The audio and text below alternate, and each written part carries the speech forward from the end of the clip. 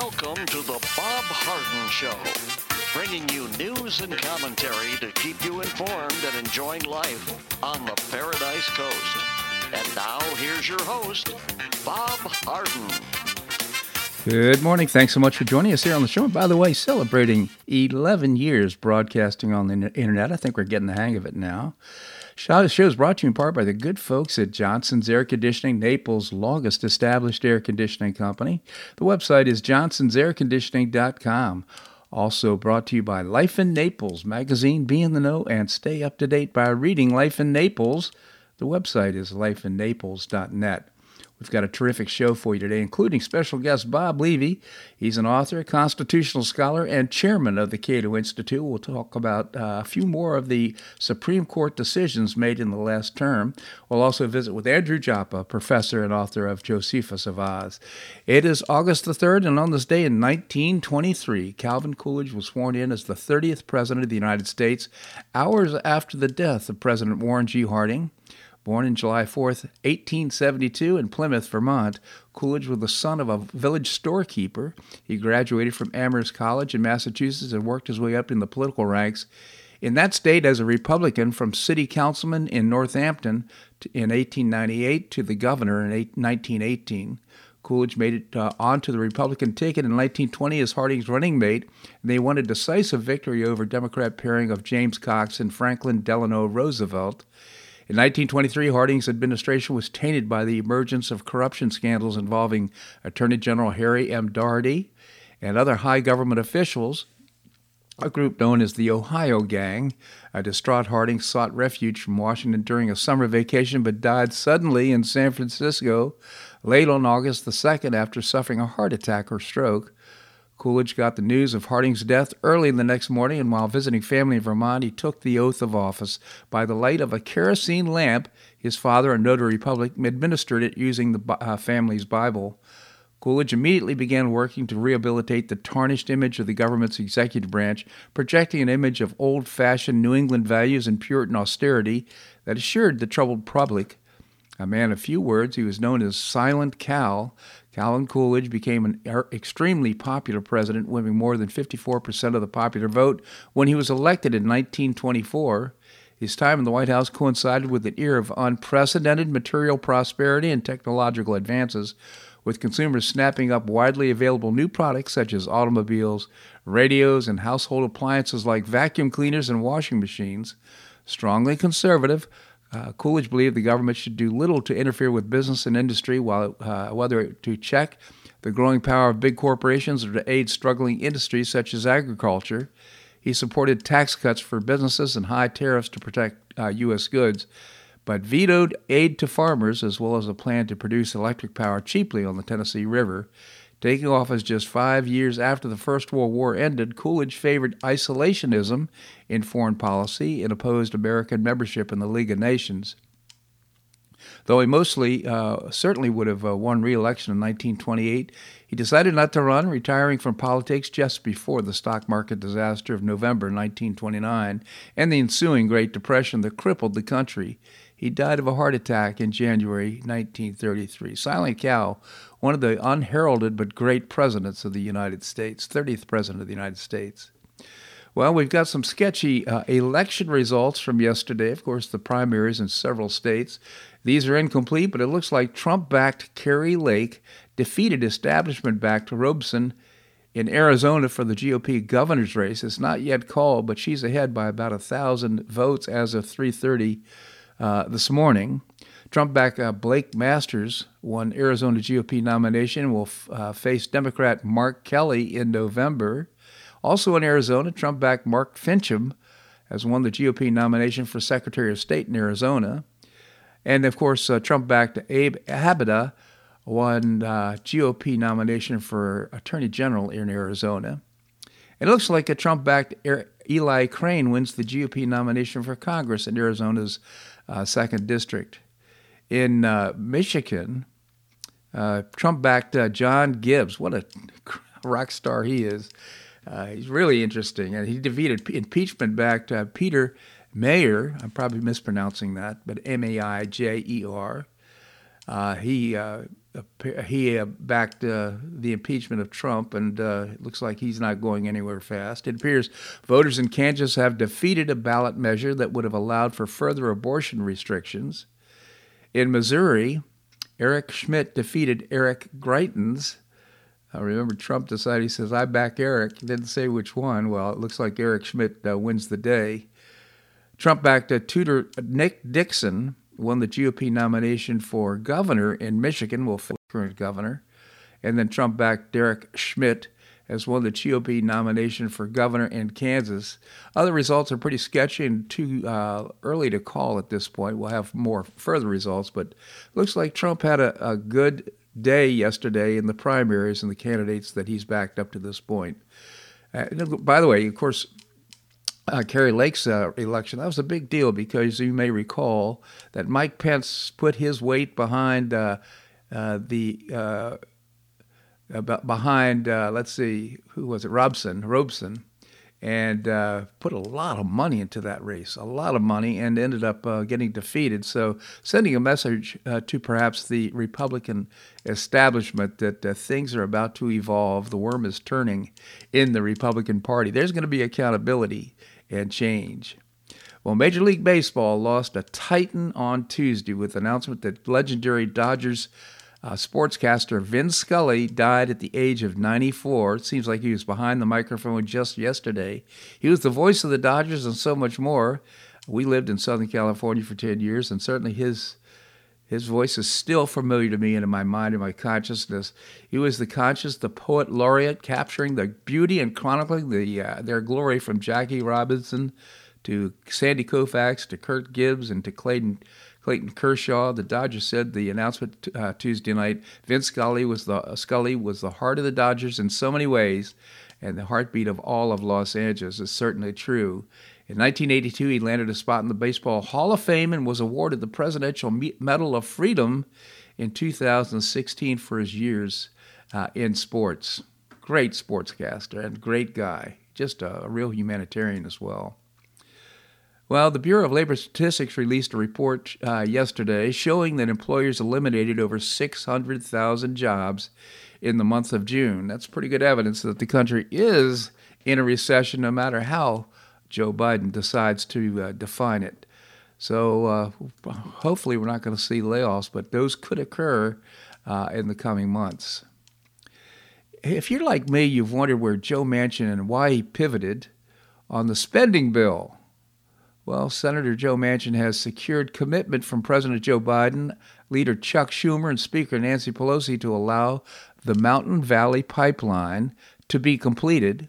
According to Senator Manchin's office, the commitment from the President, Schumer, and Pelosi will be used to pass legislation for the MVP, that's the Mountain Valley Pipeline, to be completed and streamline the permitting process for all energy infrastructure. This will be used from transmission pipelines and export facilities. Manchin's office says it will be voted on by the end of the fiscal year, which ends September the 30th. It says the MVP is already 94% complete and will unlock 2 billion cubic feet of natural gas per day. Manchin's team says $1.2 billion will be used in additional investment to complete the project. It'll also take an estimated 4 to 5 months to complete. Around 2,500 construction-related jobs will be used, and $40 million will be seen annually in the new tax revenue for West Virginia and $250 million per year in royalties for West Virginia landowners. The deal comes after Manchin and Schumer reached an agreement on the Inflation Reduction Act, which anything but, clearly a decision made on principle, right? Well, no, I don't think so. The incentives, they basically bought him off, said, we want you to vote for this. He's now claiming there's not going to be any new taxes as a result of this. And there's already evidence that taxes will go up as a result of the quote-unquote Inflation Reduction Act. Turning our attention to House Speaker Nancy Pelosi, she said the congressional delegation's visit to Taiwan stands as an unequivocal statement that America stands with the island of resilience, that being Taiwan. The 82-year-old politician landed in Taiwan late yesterday, In defiance against China's warnings as well as those of the Biden administration, China's foreign ministry claims Chinese dictator Xi Jinping recently told President Biden those who play with fire will perish by it, adding it hoped that the U.S. will be clear-eyed about this. Biden previously advised against Pelosi's trip, stating that the U.S. military assessed that it was not a good idea right now.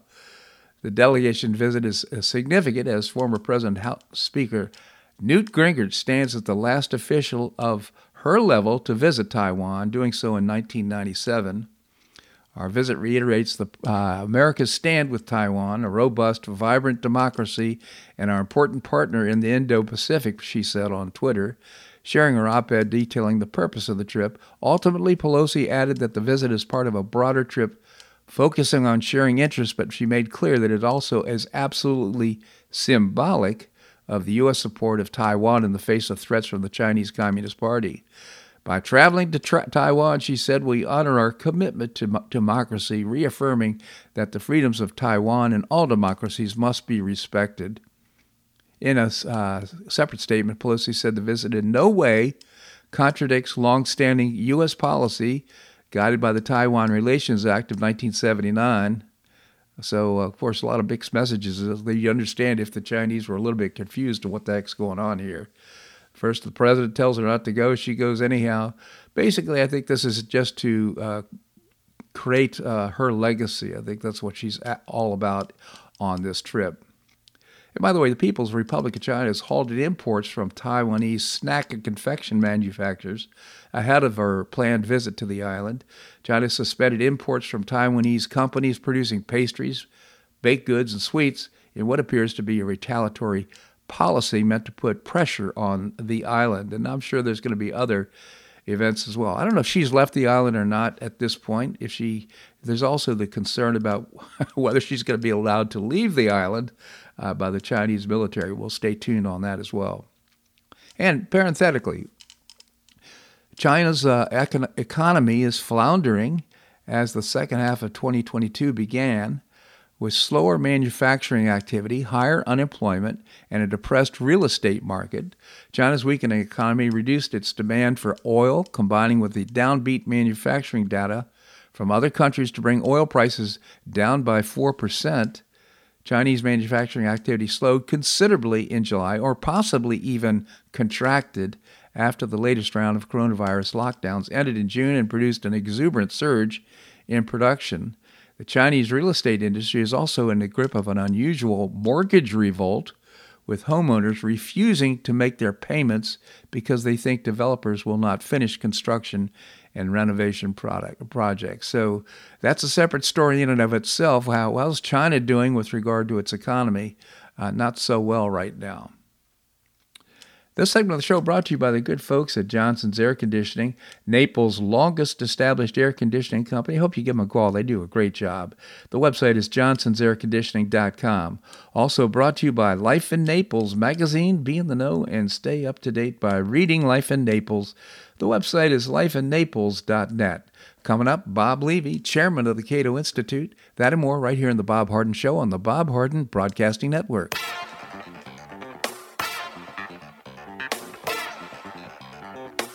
Stay tuned for more of The Bob Harden Show here on the Bob Harden Broadcasting Network.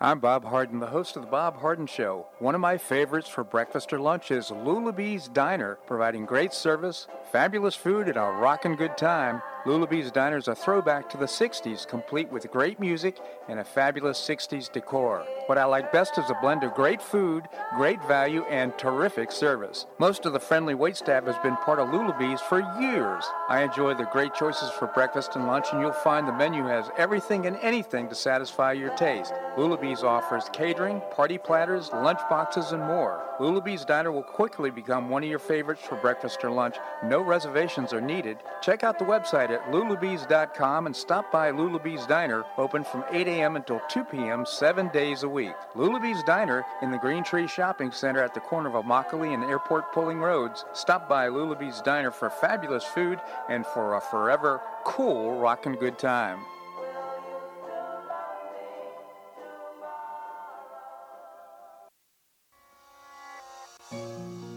Collier County Sheriff Kevin Rambas says the number one reason the elderly become victims is isolation. The Collier Senior Center goes a long way in keeping seniors connected with the community and with each other. The Collier Senior Center, located at 4898 Coronado Parkway in Golden Gate, provides comprehensive information regarding services and resources that affect the quality of life of older adults and their caregivers in Collier County, empowering them to maintain independent and meaningful lives. Here's Esther Lully, Director of Collier Senior Center. Everyone, every senior is welcome. There's diversity there. It's vibrant. It's a caring atmosphere. So there's a reason we offer the services and programs that we do. We want to help enrich the lives of senior members and provide support to their caregivers. Want to find out more? Visit collierseniorcenter.org. That's collierseniorcenter.org. Or call the Collier Senior Center at 239-252-4541. That's 252-4541.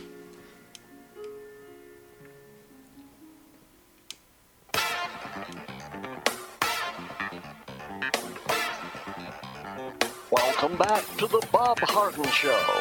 And now here's your host, Bob Harden.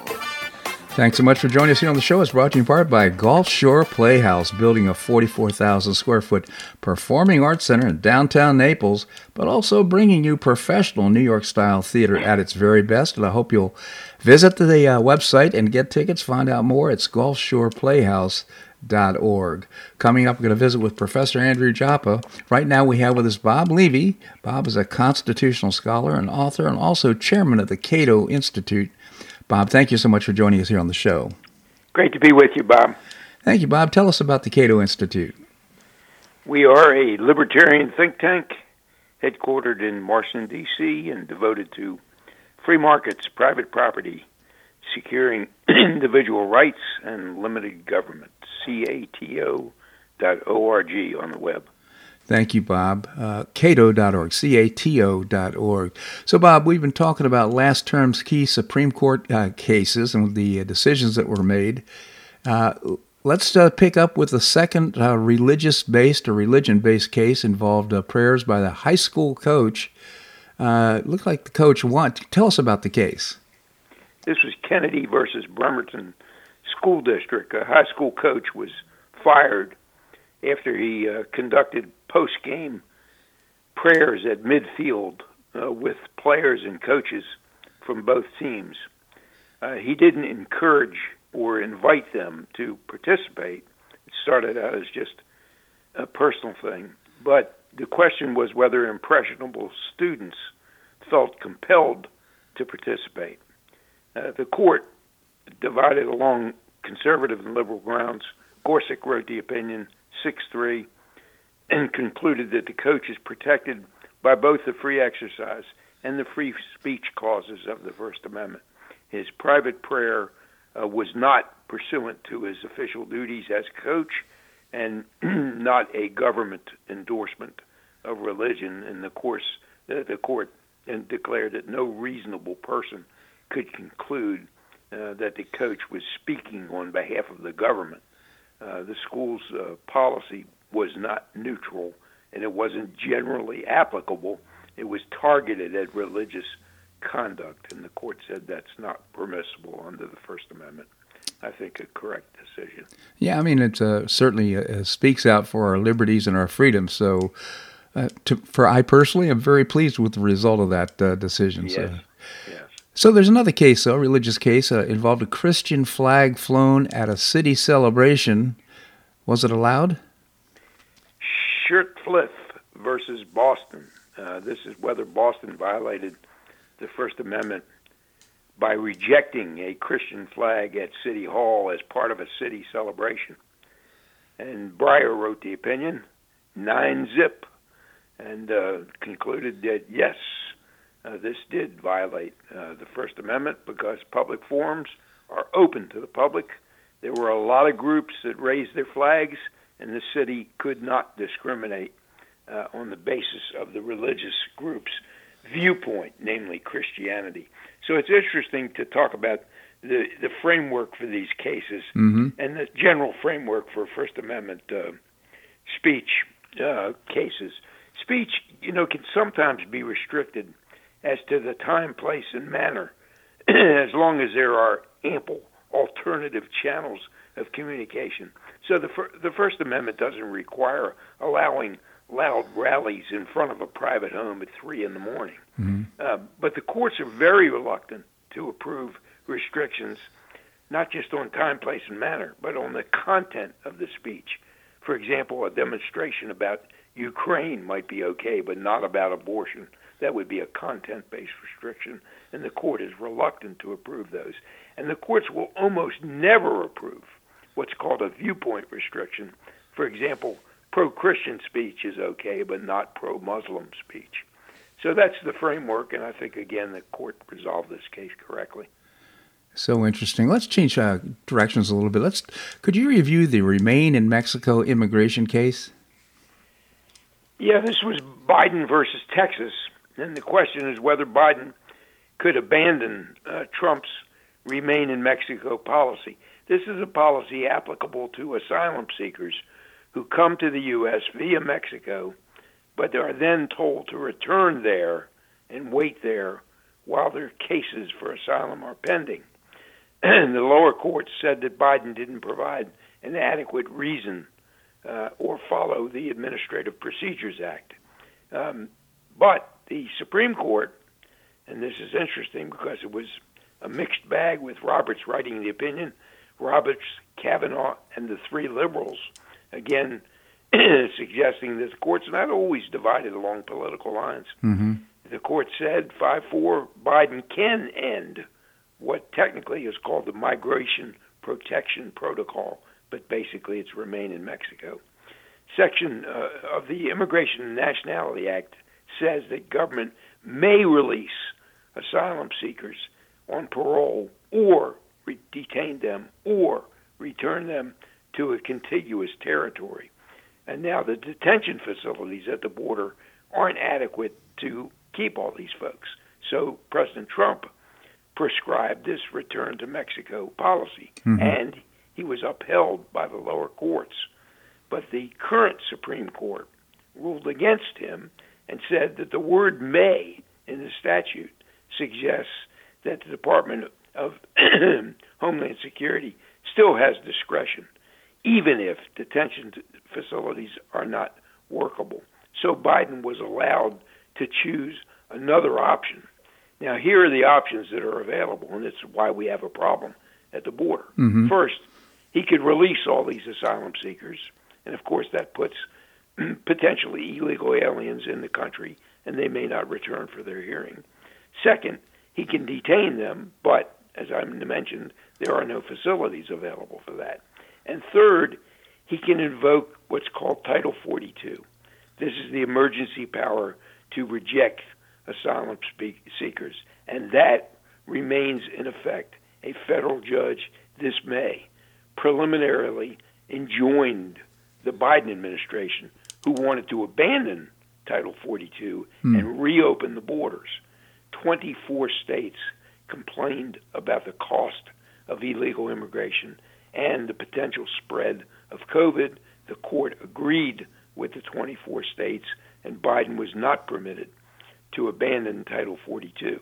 The interesting little secret is that Democrats were secretly pleased with that decision, even though they said they objected to it. Because if Title 42 were abandoned, we would have a flood, even more than we have now, of immigrants at the southern border.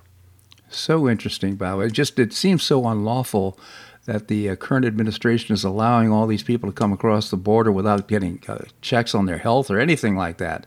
And just amazing somehow that the courts can't step in and stop it. Apparently, though, they say they're complying with the law. What are your thoughts?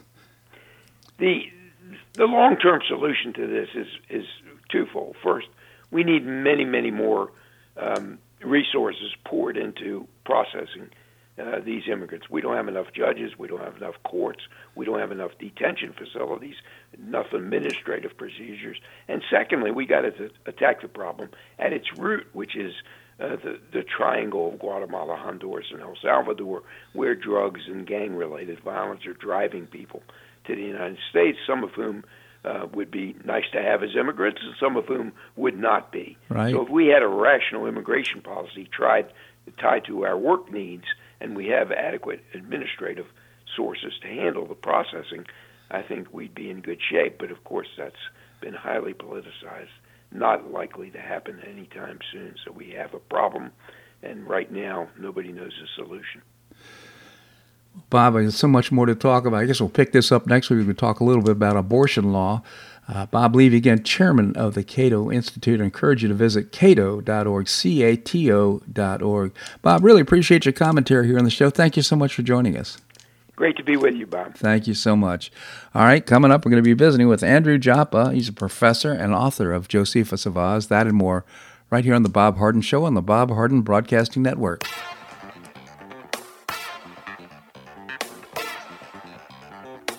Stay tuned for more of The Bob Harden Show here on the Bob Harden Broadcasting Network.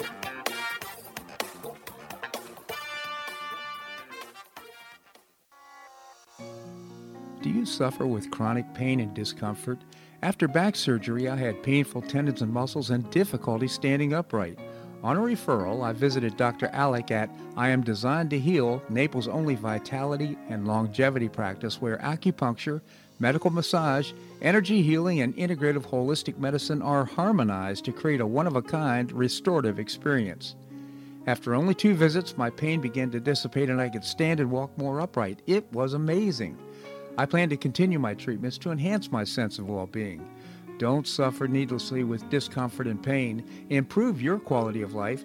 See for yourself and make an appointment by visiting the website IamDesignedToHeal.com. That's IamDesignedToHeal.com, or you can call or text Dr. Alec at 239-322-3817. That's 322-3817. Visit IamDesignedToHeal.com for an amazing, one-of-a-kind restorative experience. Do you have questions about your retirement? Ameriprise Private Wealth Advisor Jason Nardella with Nardella Financial Group, a private wealth advisory practice of Ameriprise Financial Services, LLC, can help.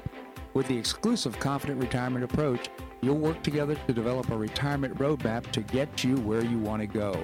Call Nardella Financial Group today at 239-325-1041. That's 239-325-1041.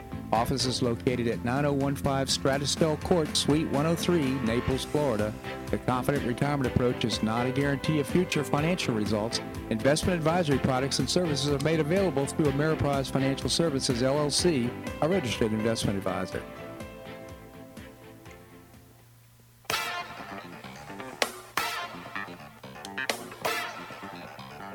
Welcome back to the Bob Harden Show. And now here's your host, Bob Harden. Thanks so much for joining us here on the show. It's brought to you in part by Choice Social. Choice Social is a new, refreshing social networking platform, and you can find out more and download the app by visiting the website choicesocial.us. We have with us Professor Andrew Joppa, professor and author of Josephus of Oz. Andy, thank you so much for joining us here on the show. Good morning, Bob. Good morning, Andy. So usually we start off with some good news that you found scouring the news. Any good news today? Well, there is good news, obviously. I think that it can be at least presented as good news, Bob. I'm going to do that and temper it a little bit with some of the, perhaps the negatives associated with that good news. Let me just start out with one other story. It more is a personal story. Vince Scully died yesterday. Now, for many of your listeners, that may not matter, but he started broadcasting for the Brooklyn Dodgers in 1950. Now, as a New Yorker, I came out of the prime part of baseball, as far as I was concerned, New York in the early 50s. And Vince Scully from 1950 and then over to Los Angeles was the voice of the Brooklyn and then the Los Angeles Dodgers, and a fine man in his real life. So I just wanted to at least mention that before we move on. Well, also I lived in Southern California for 10 years. We lived there, and the voice of Vince Scully still rings in my ear. What a great broadcaster he was. And he broadcast for 67 years. The Dodgers, both in Brooklyn and Los Angeles, were just amazing. He was a great contributor. He was a plus, not a minus to society. I mean, really an amazing man. I remember as a a kid, a Yankee fan, and when the Dodgers won their first pennant in 1955, Vin Scully almost couldn't control himself. He was so just overwhelmed with the fact that the Dodgers won the World Series in '55. So, these are memories that I have as a kid, and they tend to be more significant in many ways than the later memories of our life. So, Vin Scully is just a man that I hate to see move on, but as with all of us, he did. But I know you had association with him from your world in Southern California and so forth, Bob. So yeah, I think he's worth mentioning as a decent human being. Yeah, absolutely. Died at age 94. He was a good man indeed. Yeah, but there is good news. I'm going to start out with the good news again, tempered, of course. But we're not in a recession. I think that's good news. I think that is good news. Now, the tempered part of that is we have a contracting GDP. We've had 2 consecutive quarters of a declining GDP. We've got 9.1% inflation. We've got declining real wages. And again, I think we're far closer to a depression than we are to not being in a recession. So maybe Biden is right. Maybe we're not in a recession. Maybe what he's hinting at is we're in a depression, Bob. Yeah, my goodness. This is beginning to look like Animal Farm. Up is down, down is up. I mean, just changing the definition of everything and trying to make it conform to his view of the world. And it's not working. We're laughing at him, for crying out loud. That's amazing. And of course, all animals are equal, especially the pigs. So, which particularly pertains to Animal Farm, of course, but to America specifically at this point in time. But the issue of recession is a word. Is it an important word? I think it is an important word because it provokes or should provoke governmental action that would aid in that process or help alleviate that process.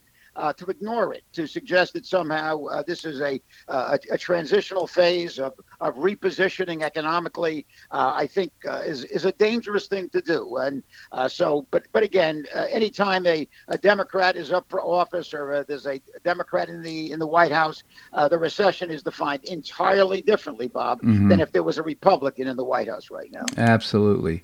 So, any thoughts about Nancy's trip to Taiwan? Yeah, I've got a few other pieces of good news, but let me talk about Taiwan while you brought it up, Bob. First of all, I think it was a courageous act. I'm not a big Nancy Pelosi fan, but I think it was a courageous act she did with the opposition of the White House and of the military, of the Defense Department, and yet she went. At this point in my life as a political observer, I must always consider what is the unspoken or the unrevealed reality of these circumstances, and I'm not quite sure what this trip of Pelosi is all about. The trip was announced by Biden, revealed, I would say, rather than announced by Biden. It seems to me that there was an intentional process of some sort to, in fact, create an imagery that the administration was at least standing up to China, while by every other measurement, it was a toady to China. So I certainly can't document this, but again, I'm always, and I think any wise observer is always looking for the unspoken reality of what's going on. Mm-hmm. If we look at Taiwan, Bob, I think we have to understand it's not just a small island country off the coast of China. Taiwan is the Republic of China. It claims that it is the legitimate government of China. It stands not just as a country that exists offshore. It stands as the total opposition to the existing government of the People's Republic of China. So I think we have to understand in America that this is in some ways, Bob, a variation of a standing civil war, the war between the People's Republic of China, the mainland, and the Republic of China in Taiwan. So again, it has to be understood within that context. Mm-hmm. Now, how would a war go? Every war game that's been played as it pertains to war with China in the South China Sea area shows that the United States would lose.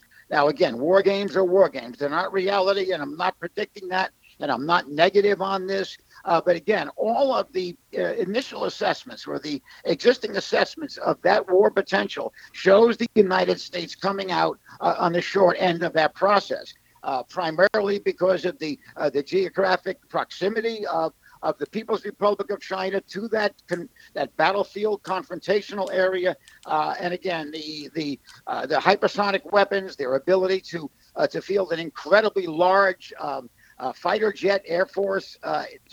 It's a very dangerous situation. I don't know why they're rolling the dice on this at this point. Right. China has positioned themselves at this point to have to react in some way. They said there would be military overtures of some sort, Bob. They haven't defined what those are. Those may just be positioning of ships or positioning of troops. We don't know. But again, a war with China, war in that area with China, is not something that should be taken lightly or with the absolute belief that the United States would prevail, Bob. Has Nancy Pelosi left Taiwan yet? Yes, she just left. I'm not sure by their time, but this morning or last evening. Okay, so there's been no repercussions. They did start putting tariffs and on confections and so forth. So there have been some repercussions financially and economically, but nothing so far in terms of the war. But you know what? They have some time. They'll probably think about it and decide what they want to do about it. This was, in my opinion, this was not a risk worth taking. There's a little. I totally agree with that. And by the way, Taiwan is not some weak sister sitting there in the South China Sea. Taiwan has the largest reserve army in the world, Bob. I mean, it has a major reserve army. Its military equipment is significant. I'm not going to say it's powerful enough to defeat China, but it's not just some weak sister sitting there without the ability to defend itself. Right. They could also make challenges to Beijing by threatening things like EMPs and a variety of other. I'm not suggesting that is something they would do. But again, I think if Taiwan made it clear to China that an attack on Taiwan would result in comparable significant attacks on the mainland, I think we can reach a possibility of a deterrence on that basis, and perhaps even a diplomatic solution can be had if Taiwan, getting back to my original point, changed its name to the Republic of Taiwan rather than being the Republic of China. I think that would in fact take away that issue which I alluded to before, which is that Taiwan stands in their minds as the legitimate government of China, Bob. Yeah, indeed. Andy, I want to take a little break at this point. Can you stick around? Nothing better to do, Bob. All right. We're going to have more here on The Bob Harden Show on the Bob Harden Broadcasting Network.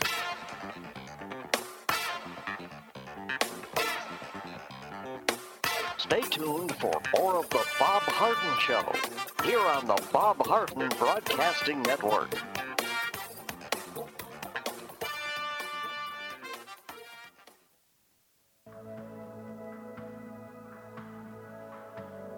Do you suffer from joint pain in your shoulders, hips, or knees? I was suffering from debilitating pain in my knees. On a referral, I saw Dr. George Markovich with the Institute for Orthopedic Surgery and Sports Medicine. He successfully treated my symptoms and pain for several months. Finally, having exhausted all alternatives for pain management, Dr. Markovich and I agreed that surgery was my best alternative. Dr. Markovich replaced both of my knees in 2006, and I now have full range of motion in both knees, and I have no pain. I now play golf and exercise free of debilitating pain in my knees. Don't suffer needlessly with joint pain. Call orthopedic surgeon Dr. George Markovich with the Institute for Orthopedic Surgery and Sports Medicine at 482-5399. That's 482-5399. He did a great job for me, and he'll help you too.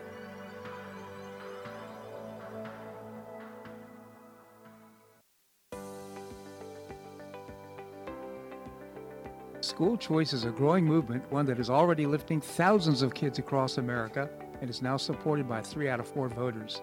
The Optima Foundation, a 501c3 nonprofit, was founded to support the establishment and expansion of superior schools of choice. Optima's goal is the successful launch of Hillsdale College, classical academies, and other schools of excellence. serving kindergarten through 12th grade. The mission is to train the minds and improve the hearts of young people through content-rich classical education in the liberal arts and sciences with instruction in the principles of moral character and civic virtue. A terrific product of the process, Naples Classical Academy opened this fall, and a classical virtual school, Optima Classical Academy, will open in 2022. Find out more by visiting optimaed.org. Help children in Florida optimize their education opportunities. Visit www.optimaed.org.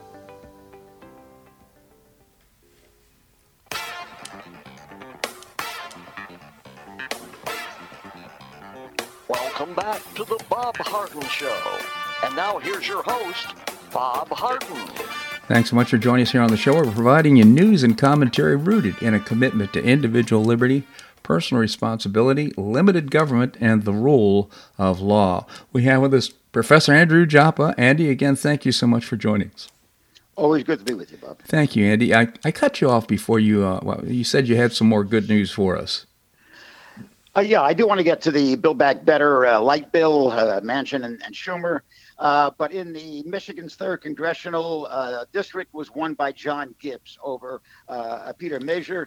And again, the importance of that is Meijer was an impeachment vote against Trump. Right. There are 2 other seats on the West Coast that are still up, and they're very close. Also, incumbent congressmen who also voted for the impeachment of Donald Trump. So we have to take a look and see how that plays out. I use these things to try to assess the strength of Donald Trump. And I just read yesterday that The Hill is saying that the best Democrat with the chance of beating Donald Trump is AOC, Ocasio-Cortez. If that is true, that is an amazing statement to make, that your best candidate against one of the strongest presidents in American history is a rather radicalized and eccentric 29-year-old congresswoman, Bob. So just I want to underscore what you just said, because I think what we're seeing right now is an informal battle between the Republican establishment and the Make America Great Again supporters, those people who support Donald Trump because they see him as the hope for gaining our government back, gaining back our country, and taking it away from the political elite.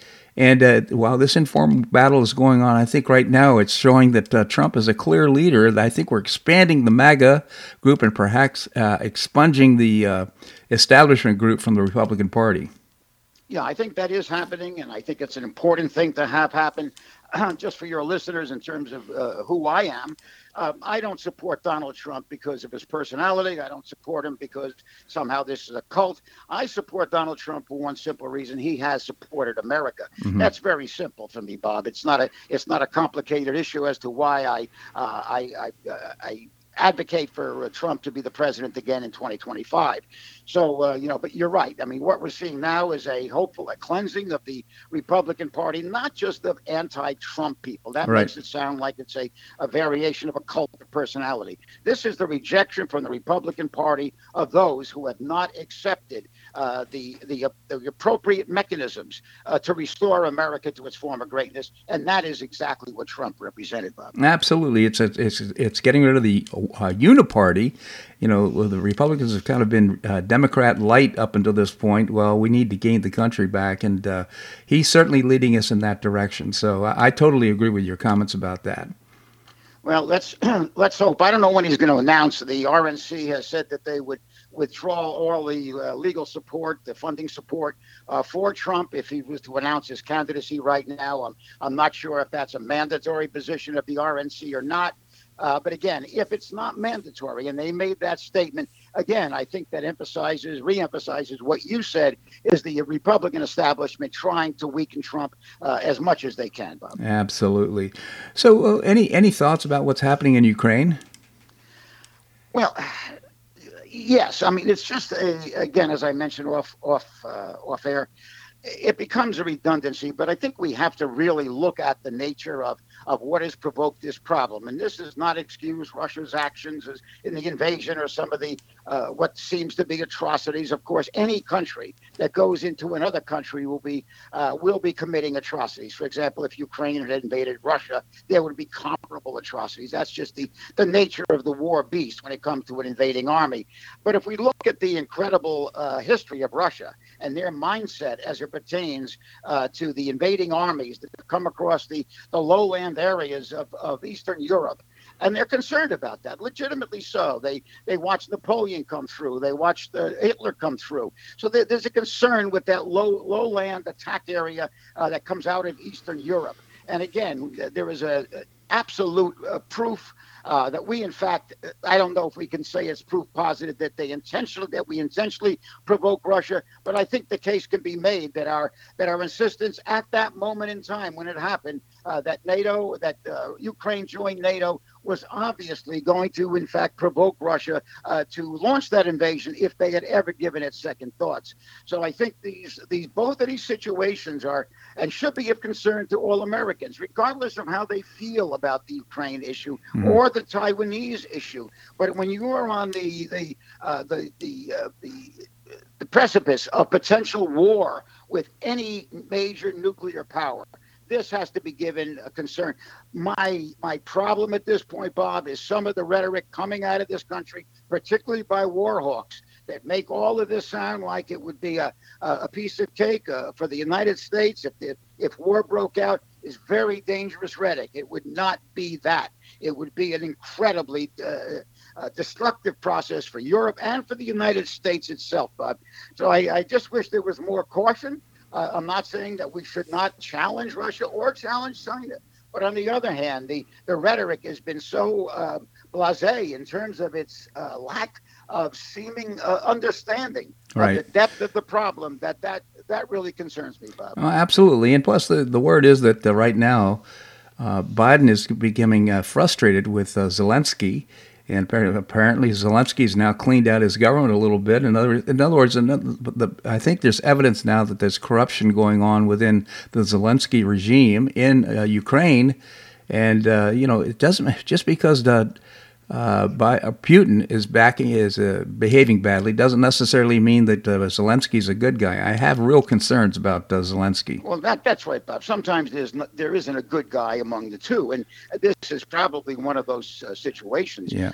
For anyone to believe that one of the most corrupt governments in the world, that's the government, Zelensky's government in Ukraine, suddenly became a straight shooter at this point is just absurd. This is a corrupt government run by oligarchs. The money we're pouring in there, I mean, really, there is no significant tracking of where these monies go or the materials go. So this is a situation that I don't think we're handling well. I'm not sure exactly what we should do. I don't think anybody can legitimately define exactly the appropriate action for the United States. But I think we should be more concerned with the government of Ukraine, Zelensky's positioning, the lack of diplomatic intent by Ukraine, and I think Russia right now would probably resolve this thing with the ceding of the eastern provinces to Russia itself, or at least declaring them independent, if not ceding them directly to Russia, Bob. Well, thank you for that, Andy. Andy, want to take a little break again. I want to talk to you about the Schumer bill, about the what's happened with the Joe Manchin. Can you stick around? I want to do that, and then, as I mentioned to you, I want to talk about the flat tax. All right, you're on hold. Thank you so much, Andy. We're going to have more here on The Bob Harden Show on the Bob Harden Broadcasting Network.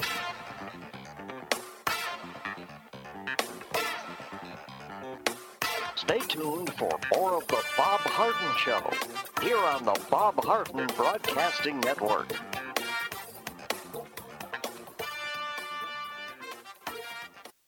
Do you have questions about your retirement?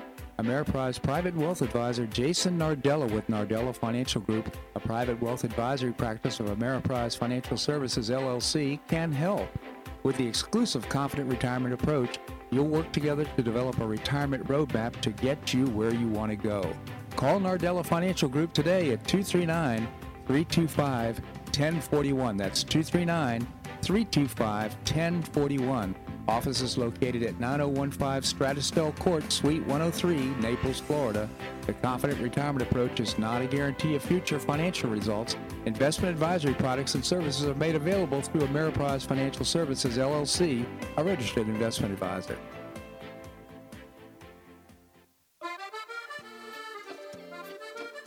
Blue Provence Restaurant is a favorite dining destination for many Neapolitans, including Linda and myself. Blue Provence, located in a historic building in the heart of Old Naples at Creighton Cove, offers a mix of French bistro cooking with bold, fresh Floridian flavors. Experience award-winning cuisine at Blue Provence and enjoy one of Florida's most extensive, eclectic, and fun wine cellars. Dining your choice of the popular Eat-In Bar, the intimate courtyard garden, or the beautiful Provencal Caribbean dining room. Enjoy a wonderful and memorable evening in a casual and relaxed atmosphere that includes a taste of Provencal hospitality. Blue Provence is open 7 days a week, all year round. Visit BlueProvenceNaples.com for reservations, everyday specials, and coming events. That's BlueProvenceNaples.com or call 261-8239. That's 261-8239. Blue Provence French Restaurant in the heart of Old Naples.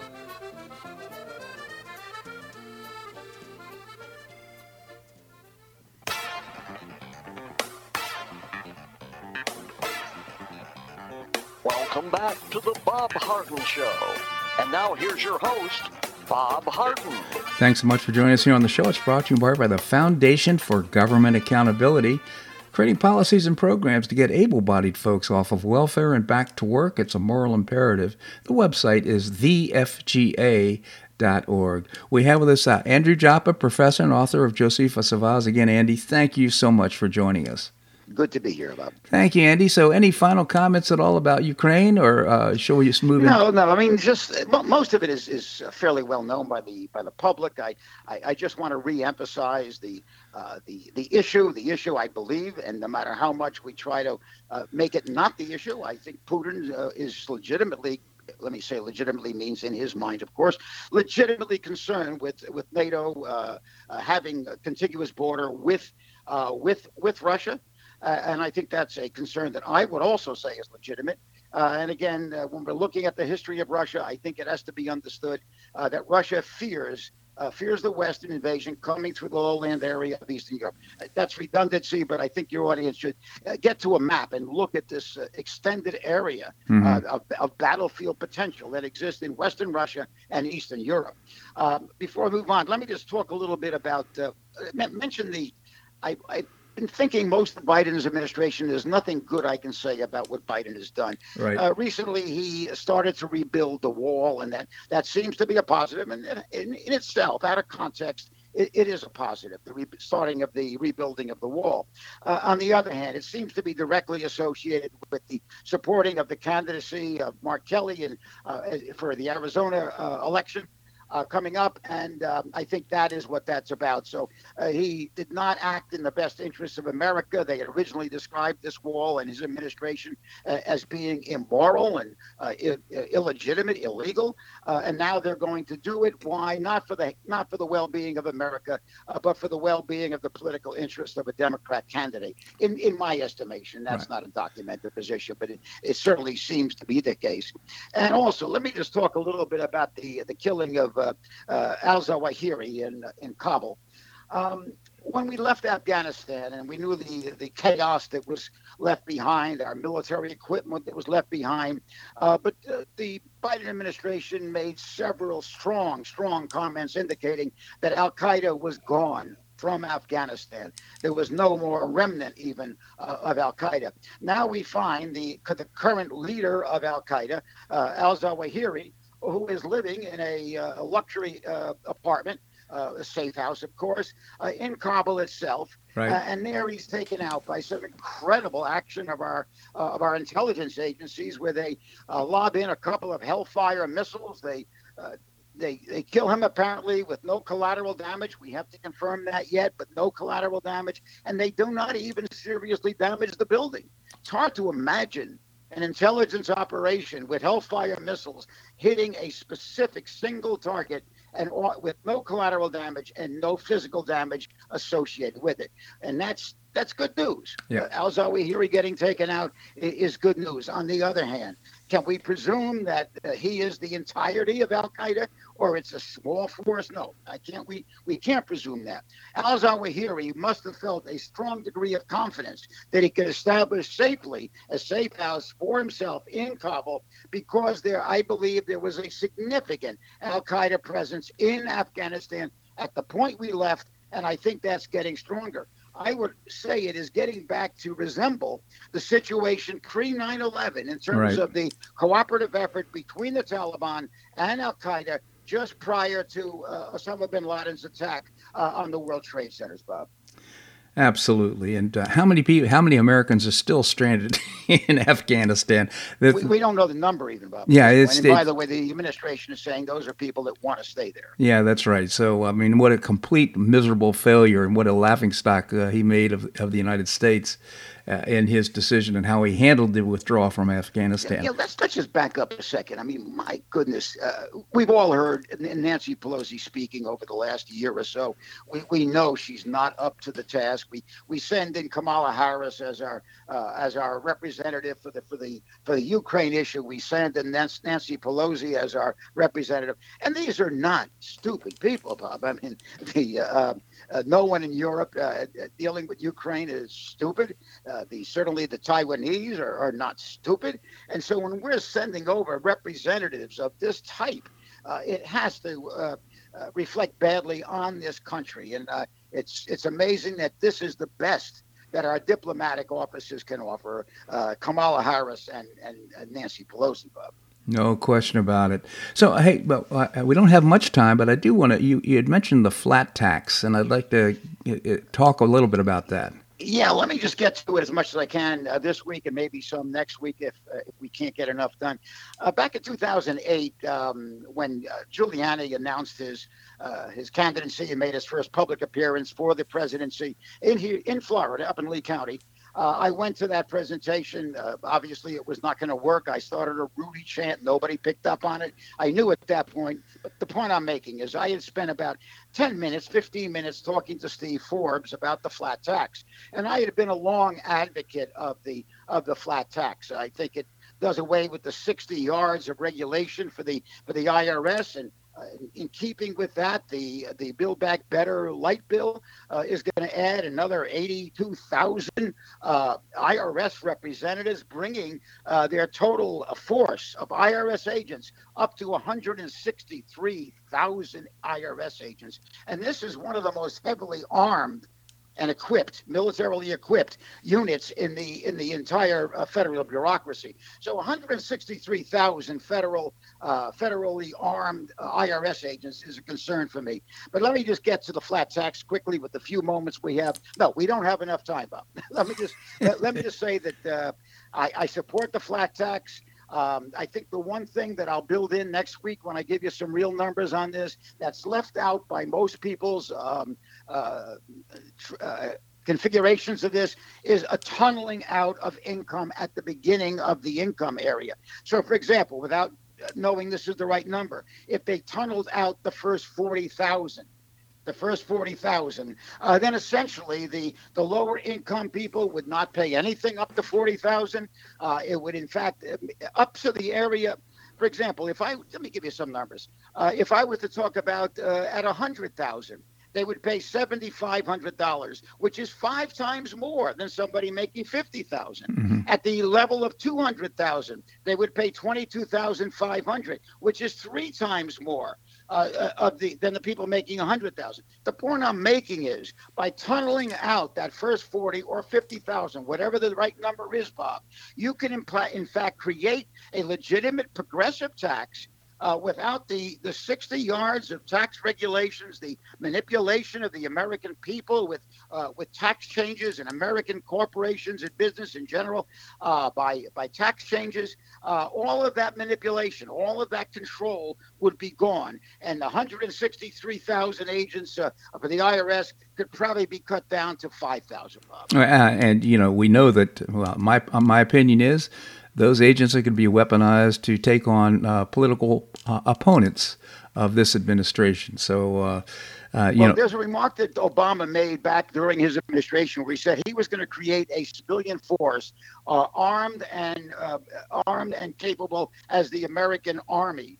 And so if we look at this, is this what we're seeing here with 163,000 agents? And who are they going to really be investigating? There's only 1,000 billionaires in this country. Exactly. So who are they going after? Exactly. It's hard to say. It presumes with that number of agents that all of us, Bob, are crooks. That's what it presumes. Andy, Jeff, again, usually we've run out of time before we've run out of things to talk about. I just genuinely appreciate your commentary here in the show, Andy. Thank you so much for joining us. Talk to you next week, Bob. Thank you so much, Andy. Well, that's a wrap here on today's show. I hope you enjoyed it. We've got great guests lined up for tomorrow.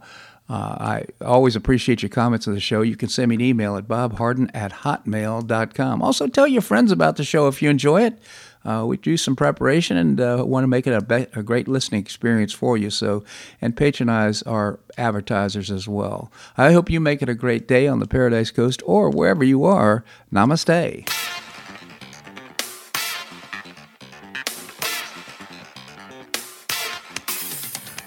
Thanks so much for listening to the Bob Harden Show on the Bob Harden Broadcasting Network. For more information and audio files of previous shows, visit www.bobharden.com.